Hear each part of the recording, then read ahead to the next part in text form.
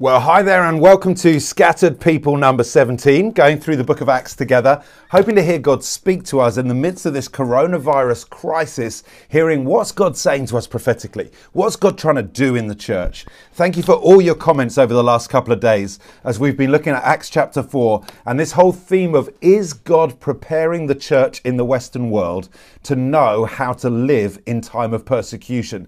If you've not been following some of the comments, look at the comments on yesterday and the day before's YouTube videos, or go on any social media, hashtag scattered people. You'll see some of the comments that people have been posting around this whole thing that I'm suggesting is true, that God is helping us to grasp that we can do church without having to meet in such large public gatherings, that God is making us bolder, that God is making us unwilling to be silenced, and God is making us less ignorable as churches, and that is ultimately going to lead to persecution, which is going to lead to difficulty in gathering, which is going to lead to gospel growth across the Western world. It's been a great conversation the last 48 hours. You'll see I've commented on a number of comments. I've replied, and there's a good conversation going on. I'm going to take us in a slightly different direction today. I'm just going to pick up one verse from Acts 14 in the passage that we've looked at the last couple of days. And it's one of my favorite verses in the whole of the Bible. And I really believe it's one of the things that God is teaching the church right now. I want to make you aware of it if you're not already, and I want to carry on some of our discussion together. So do comment on this. Do put comments on the YouTube video, hashtag scattered people on social media. Let's talk about this next theme. And here's my question. How is God the most glorified in the world? Think about it. How is God most glorified in the world? I believe, at least, that God is the most glorified weak people who find themselves able to do extraordinary things, even though they are incredibly ordinary. They're able to do extraordinary things by the power of God. It's when weak people do great things that God gets the greatest glory, because people know that it's him and not them. Here's one of my favorite verses in the Bible. It's the only verse we're going to look at today, but you might want to open your Bible and have it in front of you. It's Acts 4:13. When they saw the courage of Peter and John and realized that they were unschooled, ordinary, everyday men, they were astonished and took note.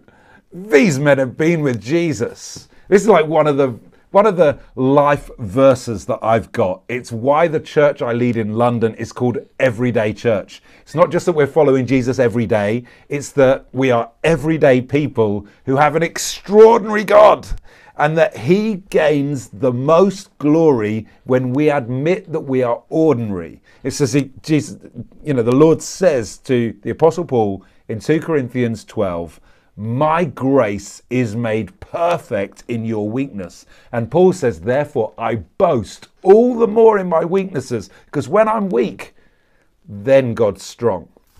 So what I believe God's doing at this season, he's doing it for us as whole churches. There is something about our churches. We've been strong for some time. Many of our churches have great buildings. Many of our churches have great preachers and great worship leaders and great welcome teams and great ministries, all of which have had to stop during this coronavirus lockdown. We've gone in just a matter of days and weeks from being strong churches to being, where are you, churches? And I believe there's an element as corporate church that God is actually weakening us in order to bring more glory to himself. One of my greatest pleasures in this season, and I don't want to underestimate the pain of it, I'm experiencing that as a pastor. I'm close up with people's real pain through this crisis. Married to a doctor, I'm really close up to what my wife is facing each day medically. I don't want to make light of the season we're in, but there are some joys in the season we're in. And one of the great joys for me has been seeing what I would call ordinary church members doing extraordinary things for God. There's something about the season we're in that is causing me to look at people in the church that I lead, and I'm thinking, wow, these people have been with Jesus. And I believe this is part of what God's doing in this season. He is helping us to realize this is how God gains the greatest glory, and we can rejoice in our weaknesses because it's when we're weak that we're strong. I'm seeing people who I didn't realize were such fervent prayers, praying fervently. It's making me think, wow, when I hear you pray, when I spend time with you just on Zoom, listening to your intercessory life, I take note that you've been with Jesus. I think we're in a financially difficult situation. The church I lead, I'm looking at our financial figures. Our giving has fallen off a cliff at the moment. I think that's because people are planning to give, but they're just not doing it in a hurry because there's so much financial stuff going on in their lives. I think some people have lost their jobs. Our giving as a church has really plummeted. I think we're in a season where some people are giving generously even though they're in financial difficulty, and I am taking note. These people have been with Jesus. I could never have persuaded them to give financially to the church the way they're doing it. They're not doing it because I'm a good pastor. They're doing it because they've been with Jesus. I'm seeing people who are inviting their friends to online church, who are sharing the gospel with people. And I'm looking at them and I'm thinking, you have been with Jesus. This wasn't an evangelistic training course. This wasn't one of my sermons that really fired you up to go and talk to your friends. I'm looking at your life on social media as you're sharing with people, and I'm thinking, wow, you've been with Jesus. I'm hearing about everyday acts of kindness.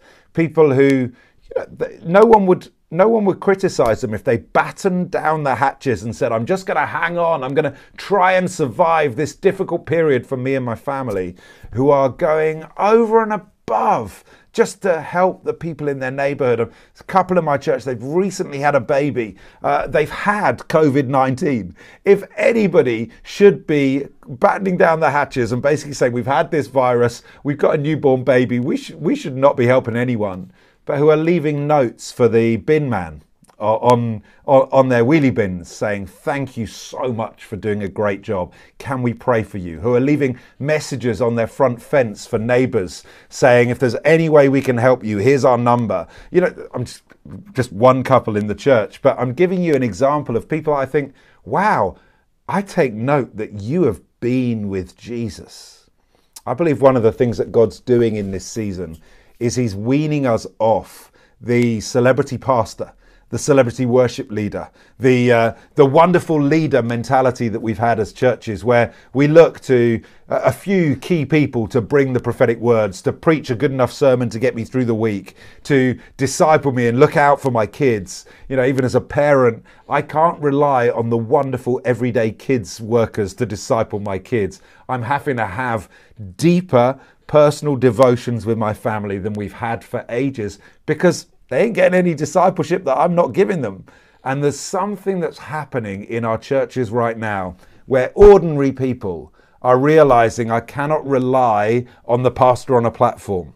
And I'm seeing small group leaders. I'm seeing just groups of friends. I'm seeing husbands. I'm seeing wives. I'm seeing mums. I'm seeing dads. I'm seeing workers. I'm seeing neighbors. I'm seeing people who are basically saying, I am full of the Holy Spirit and I'm going to make a difference where I am. Ordinary people doing extraordinary things. And the people around them taking note and saying, I can see that this person has been with Jesus. We're yet to see what evangelistic fruit we bear in this season, but I do know that some of my own friends who are not believers are seeing in my own life in this period, not, hey, he leads a big church, or, wow, you know, he's responsible for a spiritual ministry. They're just seeing me as a dad and a neighbor and as a friend, being there for them, reaching out to them, showing them the love of Jesus. I believe in this season, God is weaning us off the elevation of a few to ministry. And this idea of these guys are our leaders, I'm a nobody. God is actually helping us to grasp that ordinary people can do extraordinary things by the power of the Holy Spirit. And I firmly, firmly, firmly believe God gets the most glory when ordinary people do extraordinary things by the power of God's Spirit, and people take note that they've been with Jesus. My big prayer, and I want you to join me with this, and I'll end today. Please would you join me in praying this? My big fear, and therefore my big prayer, is that when we finally start meeting again, that this thing that God's been doing in us, that it would not stop. That we would not go back to relying on the few people on the platform. That we would not start elevating a few people to leadership and thinking God couldn't do this through me. I believe there's an emancipation of every church member. There's an emancipation of every believer to attempt great things for God by the power of the Spirit of God, so that those around us don't say, wow, those are gifted leaders. But they just look at ordinary, unschooled, everyday people like Acts 4:13, and they take note. These people have been with Jesus. Let me pray, and I'll just end our time together today. Lord, I just pray for me, for the church I lead, for everyone who's listening to this Scattered People message. I pray, Lord, you will help us to grasp that we give you great glory when ordinary people do extraordinary things in your name. Help us not to rely on a few leaders, but Lord, help us to make this our new way of living, that Christianity is an every member ministry thing. Everybody gets to play. And Lord, I pray that we will give you great glory as people look at us and they say, wow, they're just ordinary people. But I take note that they've been with Jesus. I pray, do this deep work in us, Lord, for your glory. Amen. I would love to know what you're thinking about these messages, what God's saying to you as we look at the book of Acts together. So comment on YouTube or #ScatteredPeople. We'll be back again tomorrow for some more Scattered People. See you tomorrow.